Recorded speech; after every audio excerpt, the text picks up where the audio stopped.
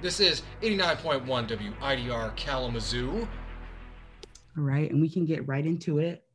So welcome listeners to another discussion brought to you by the Wired Podcast Hour with the Lewis Walker Institute for the Study of Race and Ethnic Relations. Only on 89.1 WIDR Kalamazoo.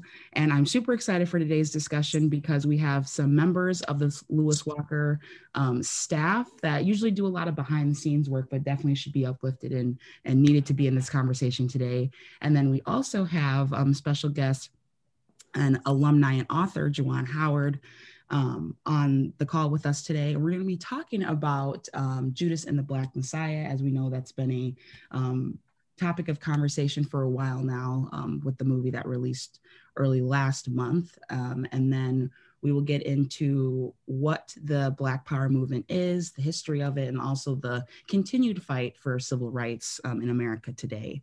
So I'll leave our panelists to kind of do some more introductions about themselves. Shamante, Dr. Gus, you want to give a little brief blurb about who you are and what you do for the Institute?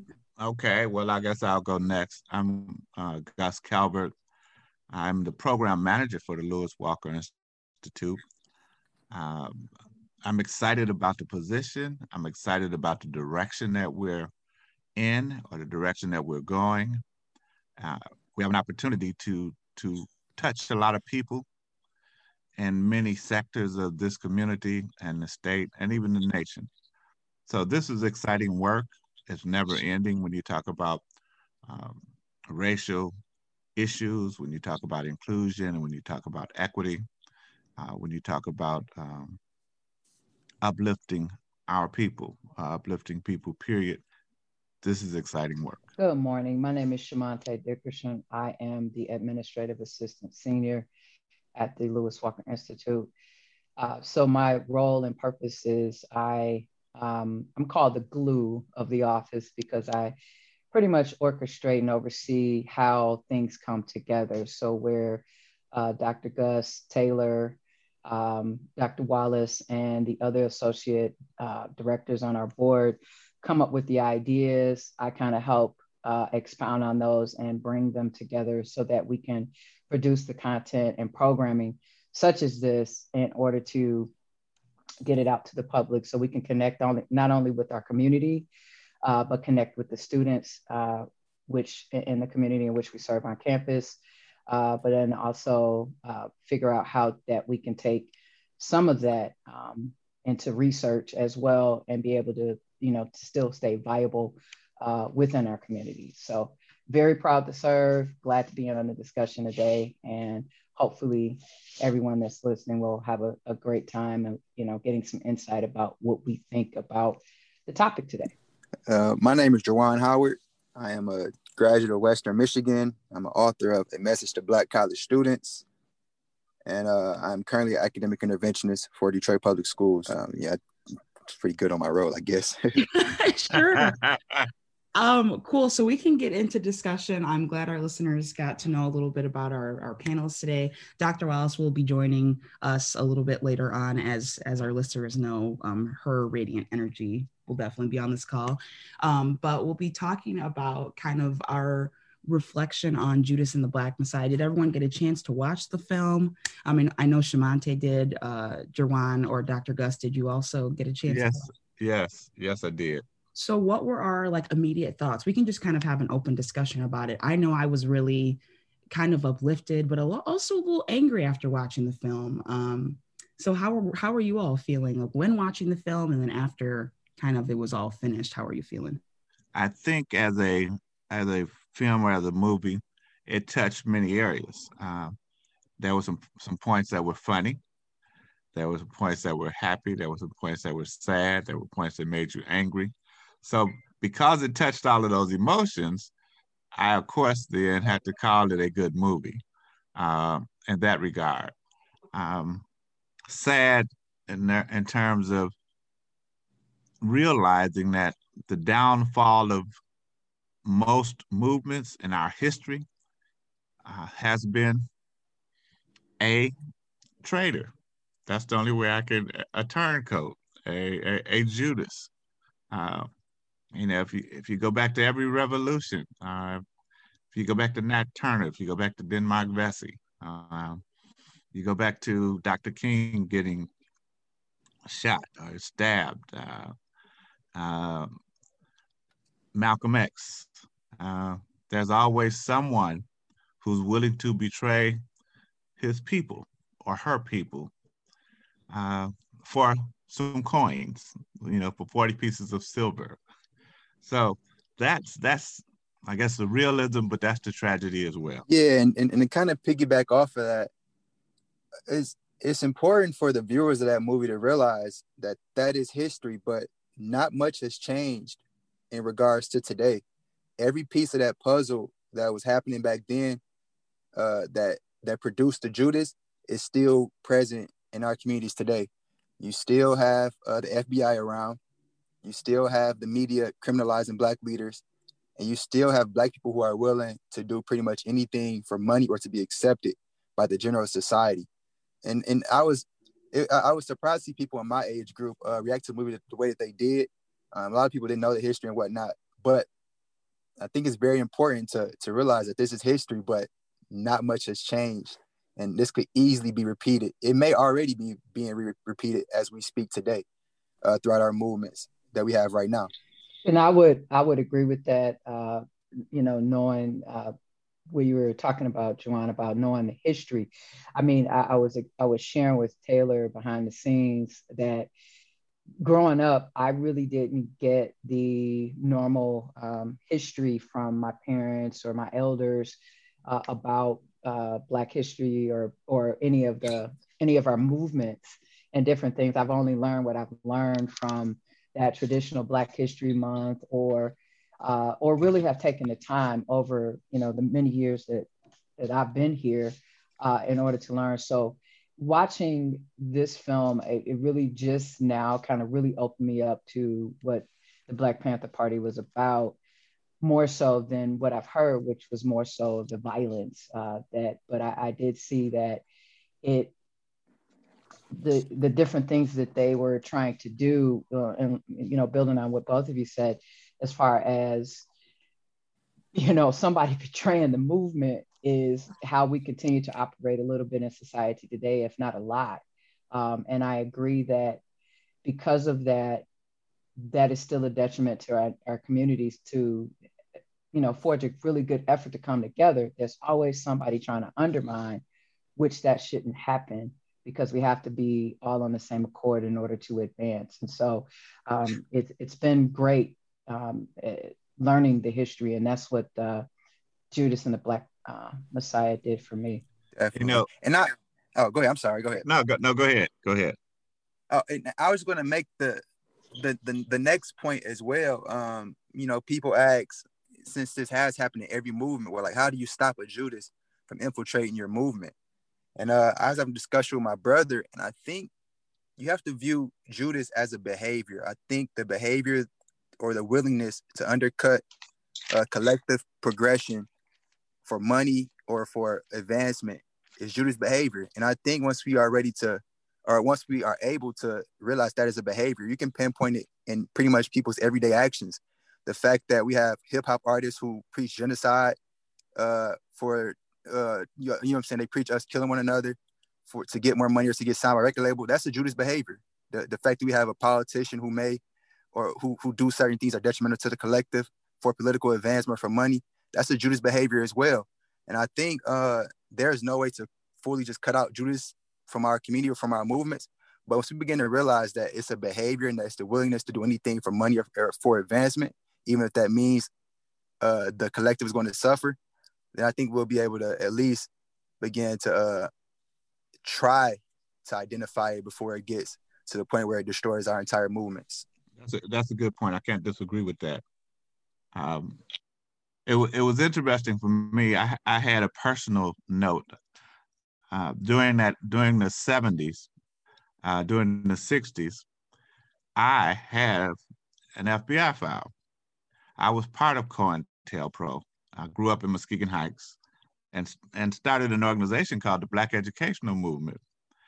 And we were patterned after the Black Action Movement here on Western Michigan University's campus. And we simply wanted Black history courses, and the women or the young girls at our school at that time wanted to be able to wear pants. It was part of our dress code. The girls had to wear skirts and dresses.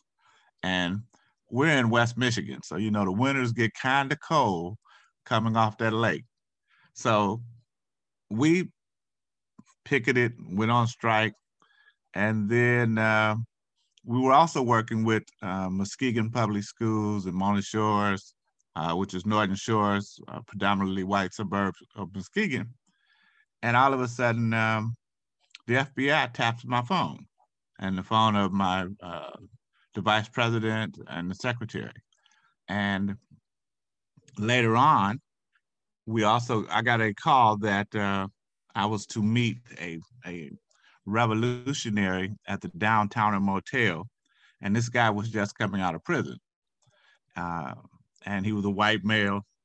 And I'm saying, okay, why would I want to meet someone just coming out of prison? What are you going to tell me? I don't want to go to prison. I don't want to know you. I don't know you, so I don't trust you. So I didn't do it. I got on a bus to come back to Kalamazoo, and this guy who I would have labeled a hippie got on the bus, and the bus was half empty, but he sat next to me, and he offered me some hash. I didn't take it. And the reason I didn't take it, that sixth sense went off and said, this doesn't seem right. So I didn't take it, and then he moved. And later on in the story, in 1990, 91, I got a letter to come to Chicago to Cook County and pick up a file that the government, the FBI, was releasing of the wiretaps that had been held on my phone. So I was keenly aware of the Judas and the Priest, and being a young guy who was influenced by the Black Panther Party. My oldest brother was a member of the Black Panther Party. And of course, we were in constant contact. He was a field marshal, so he was a recruiter. So he had a big influence on my thinking. So I knew that happened, and that happens and continues to happen today. 89.1 Wider FM. And also, the story of the professor at Ohio State in 2008 wrote a book about the Black Panther Party, and he ended up getting a felony because he wrote a book on the Black Panther Party. It took him 2 years to get this felony removed off his record because he wrote this book. He had never committed any crime, had never went to court, had never went to jail, had never been convicted of anything. But on his record, he was labeled a felon and was going to be dismissed from the university because he had a felon. He had a felony. And again, he had to go through the Justice Department, had to go to the FBI. They couldn't tell him when he got it, and how he got it, and why he got it. They referred him to the Justice Department. They said they didn't know when, how, and why, but it was on his record. And the only thing they could conclude was he had written a book on the Black Panther Party, and this was 2008. So from 2008 to 2010, it took him 2 years to get that felony removed from his record. And the only thing he did was wrote a book. Wow. So what was he charged with? Like, what was the charges? It didn't say.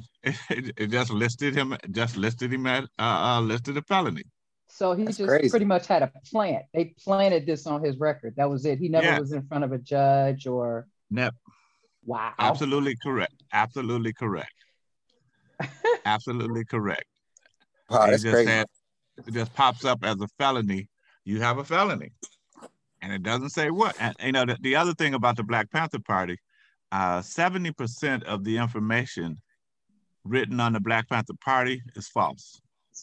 That it was planted by the FBI, that the FBI or one of their sources or one of their informants, someone that they were paid to conspire with, paid to write their story. Why do you think the FBI and, Hoover, why do you think they were so I guess, triggered by the Black Panther Party, or what do you think their goal was, like, for that? Because as we see the government taking down leaders like Malcolm X and Martin and Fred Hampton, and there's always going to be a revolution. You know what I'm saying? If you continue to raise the resistance, you're going to raise the level of the movement. So what do you think I don't even know how to like phrase this question, but what do you think their outcome was, even if, you know, the Messiah is always gonna rise? Like, what do you think their thinking is in that sense? That's a question for everyone or Dr. Gus? No, it's for everyone. The whole conversation is for everyone. Oh, okay, gotcha. No, I think the goal is to kill the Black Messiah, or to anybody who will raise the consciousness of the overall collective has to go. Because once the consciousness of everyone else, the collective is raised to a certain level, they'll begin to realize the condition that they are under is just flat out unacceptable. And the current power structure approves of these conditions. So therefore, in order for things to stay the way they are, certain leaders cannot have the influence that they have over the people. So they have to go. So I think, yeah, that's their main goal, is to kill them off and push that message further along down the road as they can. One of the things from the film that struck me was that, again, when you think the term Black Panther, and if you don't know what the background of the organization was, such as myself, I would have never known that he actually was able to pull together different communities of color, as well as, honestly, you know, white people, to come into the fold, because they were still being oppressed for one reason or another, or been forgotten. And he just wanted to have everybody just uplift themselves. Bringing in that particular group, I think it was more so that they felt like they weren't being heard. So, you know, to empower them as well to become allies across the city, so that everyone could prosper basically kind of at the same time. So it's funny that when you talk with different people, and they always say, oh, well, you got to pull yourself up by the bootstraps. But every time you look around, there's a different way that seems to infiltrate as the Judas, or policy or something of that nature, that at that point is going to start to try to tear down what was just built, or try to interfere with what they want to have built. So it's almost a double standard. You say you want us to pull ourselves up by the bootstraps and do what you're supposed to do for your own communities, versus relying on the government or the city. But at the same time, you really don't want that, because after you see the power in it, the people that are in power tend to get scared and fearful. And to remain in power, they want to destroy it. Yep. And so that's what, you know, I continue to see that's happening even today. Definitely agree with that. And I was doing some research too. So a lot of the gangs that we have in the community today, they weren't, the way they are right now is not what they were intended to be. I know I'll use CRIP for an example. CRIP stands for Community Revolution and Progress. And BLOOD stands for Brotherly Love Overrides and Overcomes Destruction. So a lot of these gangs and groups that we have today started off as supposed to be like community progressive movements. I think over time, the same thing happened with the Black Panther Party or whatever the movement, it got infiltrated as well, and it became something completely different. But I think Fred Hampton saw the power in unifying all of these things to understand we all have kind of like one common enemy. And once we all come together and realize that, we can move further together. Yeah, what do you think about the Rainbow Coalition Hampton was trying to start? That was really powerful, I know, for me in the movie, especially as, you know, like everything I'm trying to do at Western, because some leaders don't believe that we should come together and unify, but Hampton did. So what do you all think about like the Rainbow Coalition? I think Hampton was correct. If you think about Black power, the word really means equity. You know, the whole struggle talks about equity, dividing the power, dividing the wealth. There was an economic component. And the reason he was able to talk to the whites, the reason he was able to talk to the brown folks, the Brown Beret in LA worked, which was East LA, were in partnership with the Black Panther Party because they were being brutalized by the police, just as the Black community was being involved. If you listen to the other issues of poverty, poverty didn't just stick to the Black community. You know, those white folks in the poor communities were also being harmed. So that's why he was able to strike a chord that resonated with more than one group. That's powerful. And that's why he was so dangerous, as Juwan said. That's why J. Edgar Hoover called the Black Panther Party the number one threat to America and the country, the number one threat. An organization can go against the military industrial complex, and bring it down. So that means it would take a messiah, take someone like a Fred Hampton who could unite Black people, white people, Asian people, Jews, everybody. He could bring everybody together, regardless of color, regardless of race and ethnicity. That means that's a powerful person.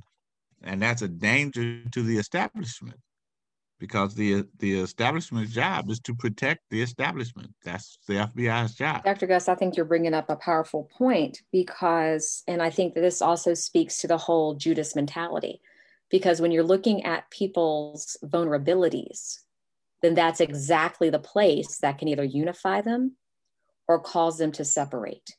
And I think that that's exactly what we saw in terms of the experiences, with William, with his character in the film, because, and in reality, he didn't want to go to jail. He was poor. He didn't have other outlets or alternatives. All he knew was to boost cars, or that's all he knew, or, how to swindle people. And so if that's your skill set, and someone says, okay, I'm going to give you money, which you need. I'm going to give you a car, which gives you the status that you have not earned, but that he wanted. Right. And then in order to get out, I'm going to give you a gas station, which means I've given you a living. And so I think that the challenge that we have to consider is that precisely speaks to the weaknesses that sometimes makes individuals vulnerable to succumbing to the whole Judas mentality. And I think that that's unfortunately what we see happening today, and precisely why the Rainbow Coalition was such a threat, and why it continues to be such a threat. Like, why do you think that we saw in the most recent elections and the most recent years, why the very groups that, if they came together, could overthrow and overcome what our government is currently doing to our society? But instead, let's pit poor, ignorant, white people against that evil other, Black people, yes, immigrants, yes, whomever. Let's pit them against each other. So that way you don't have to focus on the fact that you still don't have health insurance. You don't have to focus on the fact that in your communities, you still don't have jobs.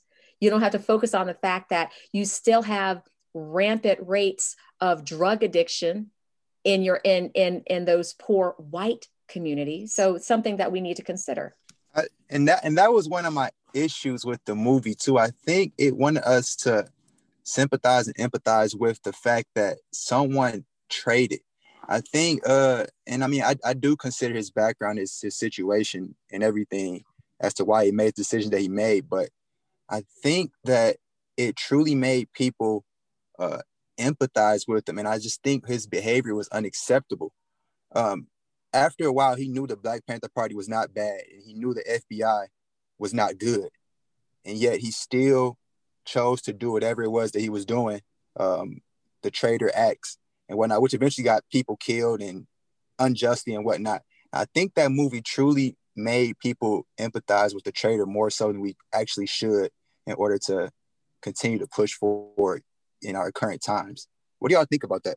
Yeah, when my friend and I were watching the movie, like when it first came out, we just didn't understand why he didn't go to jail. Like we were like, you know, okay, sure, they're offering you like this freedom or whatever. But then once you realize it's not what you thought it was, and once you started like analyzing every time the FBI agent was asking you to draw floor plans, like you knew what was going to happen. You know what I'm saying? And you could see through the, portrayed through the film that once he started to realize exactly like Juan said, that the party wasn't necessarily as big of a threat as Hoover and the FBI was making them seem. Like, why didn't he just say, you know what, take me to jail? I mean, probably he's going to get like a worse sentence because the FBI is the FBI, but like, we were just wondering, like, why didn't he just go to jail at that point? Like, he was helping get all these people killed, and I don't know. I'll leave it to the rest of you, but I know I didn't understand why he didn't just go to jail at that point and why he continued to fight just to end up to get a gas station. But you know what, Taylor, I would have to say, and I'm not trying to justify him because I thought what his behavior was reprehensible and it was disgusting and there, but cowardice and fear can do a lot. And then you think about this fact, y'all, he's still younger than you. Both of y'all are older than him when he was making these decisions. And so if you're talking about somebody that, I mean, you're talking, or he's your age, roughly. And I think that growth, maturity, y'all, I mean, Taylor, Jawan, y'all are at a whole other level when you compare the thought process and the awareness that y'all possess compared to a lot of other people your age. There are a lot of folks your age that all they want is what they want. It's what's best for them. And I think that in and of itself speaks volumes for me. Doesn't make it excusable. Doesn't make it an acceptable behavior. Doesn't make me think that he was any more of a Judas or any more of a coward than he was. But I think we have to still put that into context. And it was so confusing because he helped rebuild the headquarters, like after they had bombed it. And then I was like, oh, okay, like, maybe he's on the come up. No. And then I just, from that point on for the rest of the movie, I was like, what's the point now? Like, what are you trying to get to? And I guess that speaks to the fear, but go ahead. I think for me, I saw that it, for him, as far as the defense of him, it was a them or me attitude. He was like, oh my goodness, either I'm going down or they're going to go down. Because as you notice, he was like that kind of like that snake that always slipped out the back door when it was about to go down. He figured out a way to get out of there. And so, that drove a lot of his mentality. But one of the things that they did was they continued to add more to his responsibility as he continued to be this Judas. They just kept adding, like, do this. Now, he thought he was done once Fred went to jail. He thought he didn't have to do anything else because he thought that was the end game. He got convicted. It wasn't on him at that point that Fred was on appeal and he had to come out. And as far as him rebuilding the center at that point, Fred really wasn't technically a part of that because Fred was locked up. So maybe his thought process was the party can take a different direction, or at least the person that they wanted to get, they got. So now let's move forward. So he had a dilemma the entire time. And I think, his absolute frustration was, when we got to the part where they needed the blueprint of Fred's home. And he's just like, are you kidding? I've done everything that you needed me to do, and you're going to kill this dude now. This is crazy. So he it doesn't excuse, and like Jawan was saying, we almost become sympathetic for him.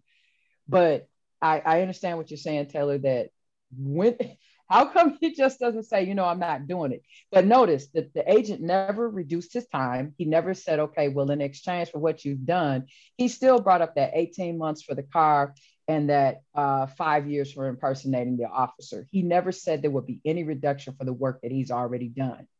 So that was the thing I think that kind of was in his face the entire time. Yeah. While he was trying to make a decision to decide, man, is it them or is it me? Yeah, but at the same time, I think he realized he was dancing with the devil from the beginning, and it just got deeper and deeper into it. So at what point would he realize that? And also his background, or his conditions, I think that should have been more of a driving force for him being loyal to the Black Panther Party. He was he's poor, he's Black. He's seen the conditions of his community, and he knows what the Black Panthers are trying to do to overturn those conditions. Yet he flips and joins the other side that will continue to support these conditions that him and his community are in. I think I just viewed a different way. Just, I don't know, maybe, I don't know.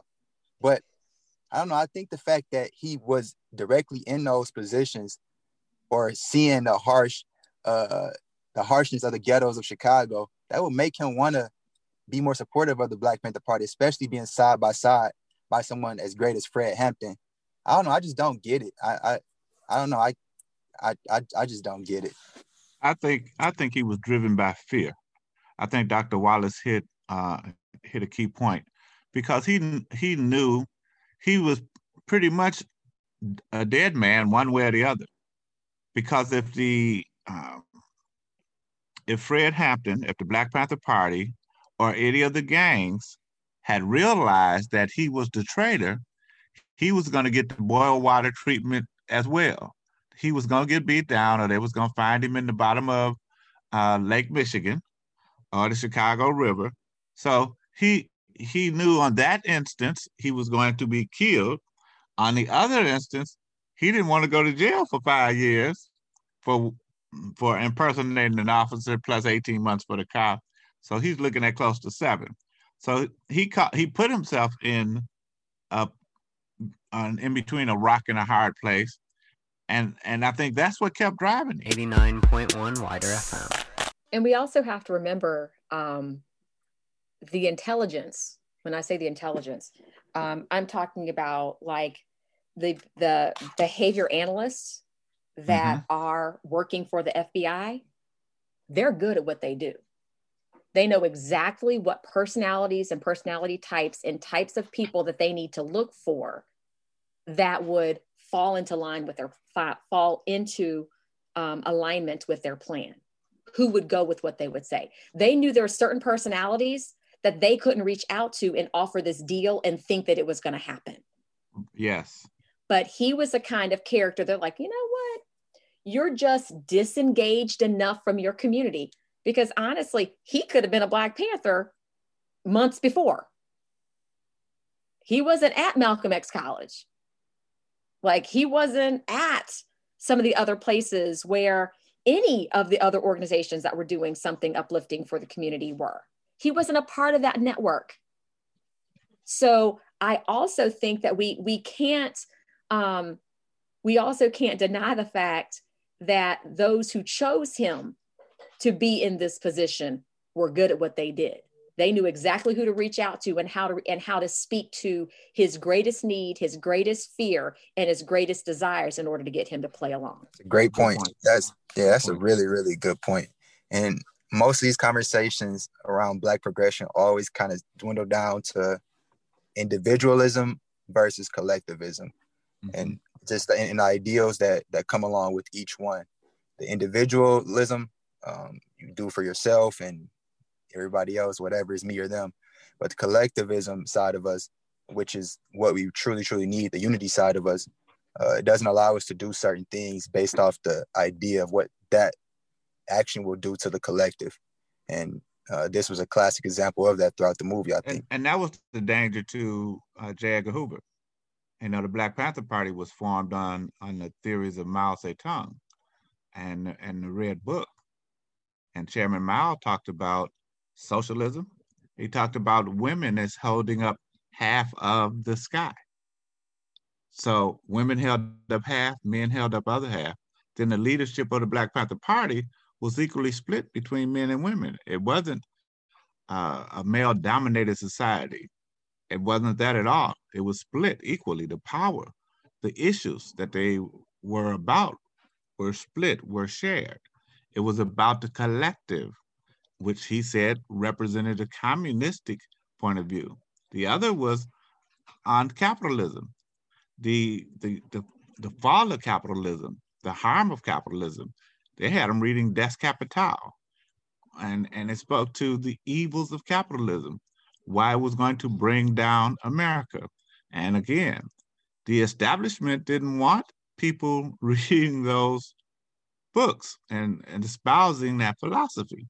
So they were looking at, let's tear them down. And the only way we can do it is find a Judas, play on someone who's susceptible to the fear, who's susceptible to the weakness, who will fall for the 40 pieces of silver. I think we've been having a deep and necessary conversation on the film and the Black Power movement and kind of what that means today, but kind of wrapping it full circle. What advice would you have for the upcoming generation of leaders and, lobbyists and policymakers, lawyers, doctors, all of the above? What advice would you have for them, in the reflection discussion we've had today about the 70s? What advice do you have for them to keep kind of pushing forward, creating this good trouble type of theme we've been having for the year? I think two things. I think one is coalition building. I think the issues are universal. And I think you have to say anyone who's willing to work toward the issues that are best for the collective, that are in line with the movement, that's what we should support. And I think Jawan identified early, looking at the behavior of the Judas. If you're a leader, then you need to pay attention to the people around you and their behaviors. And you need to deal with someone if they show that behavior that's not working in the best interest of the group. You need to say, oh, okay, let's look at what's in the best interest of the group. Let's not look at what's in the best interest of the individual. So I think working toward a coalition makes sense. It makes a lot of sense to me. Defining universal issues, it makes a lot of sense to me. I would say history is a weapon.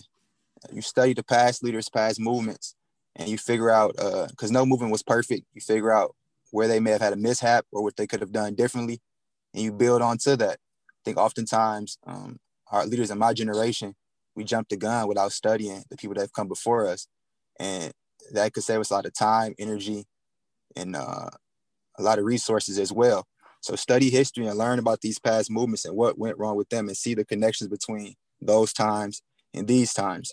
And also understand there's a lot of honor in doing this fight. Everybody isn't built for it.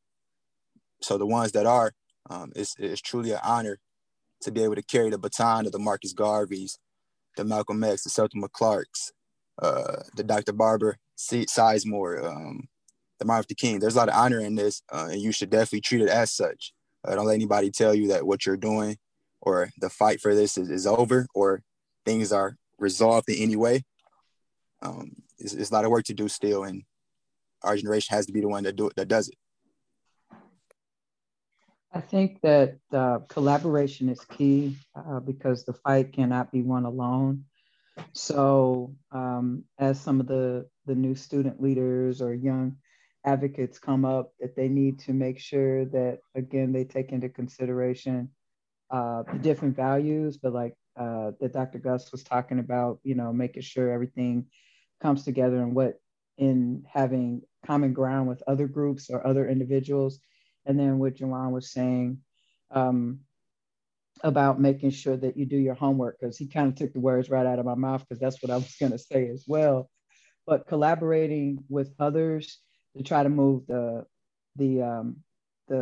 commitments or the movement forward for what you're fighting for is going to be key, because you're going to need other people to hold you up so that you can kind of get there without, the burnout and basically hitting brick walls alone, where you have other people to collaborate with and come together to figure out a solution. One other thought, we have to make sure that we continue to look at these situations through our eyes. We can't look at them through someone else's eyes. What's best for, I'll say, the Black community is not necessarily what's best for the white community. we have to look at it through our eyes. And we can't lose sight on that. We can't let anyone else define our narrative. We have to write our own story. So we have to be clear. And that was one thing that the Black Panthers aren't given credit for. They had a 10-point plan that they modified along the way.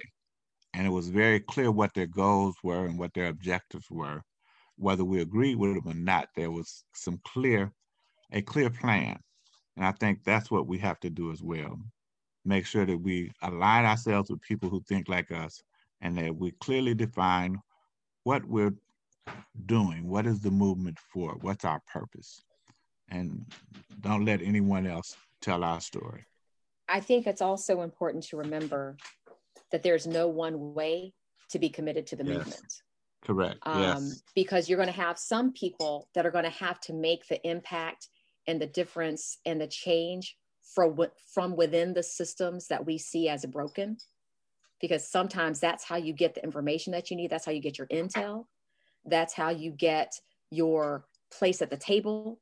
That's how you get those opportunities to be able to influence.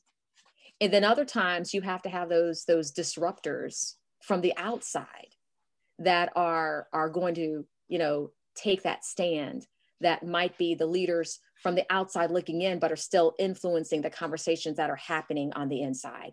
And so I think it's important for us to acknowledge and value that there's several ways to make an impact. It's not just one way, but there's several pathways. And so I would just encourage,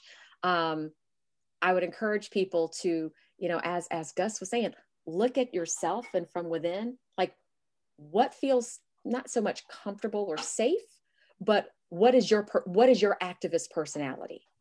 Because every activist has different ways of doing things. And so I would just encourage folks to consider their activist personality and maneuver that way. I think these were great final last thoughts as we're wrapping up our podcast here. Thank you to all of our listeners tuning in to the Wired podcast. Just another awesome discussion hosted by the Lewis Walker Institute in collaboration with WIDR Kalamazoo. Thank you all for tuning in today. Thank you all to our amazing panelists. And hopefully you got to see how amazing some people on the Lewis Walker staff are. And then also we're glad that we got to have Juwan Howard on a discussion finally. And we're hoping that you all can join us again for some more conversations.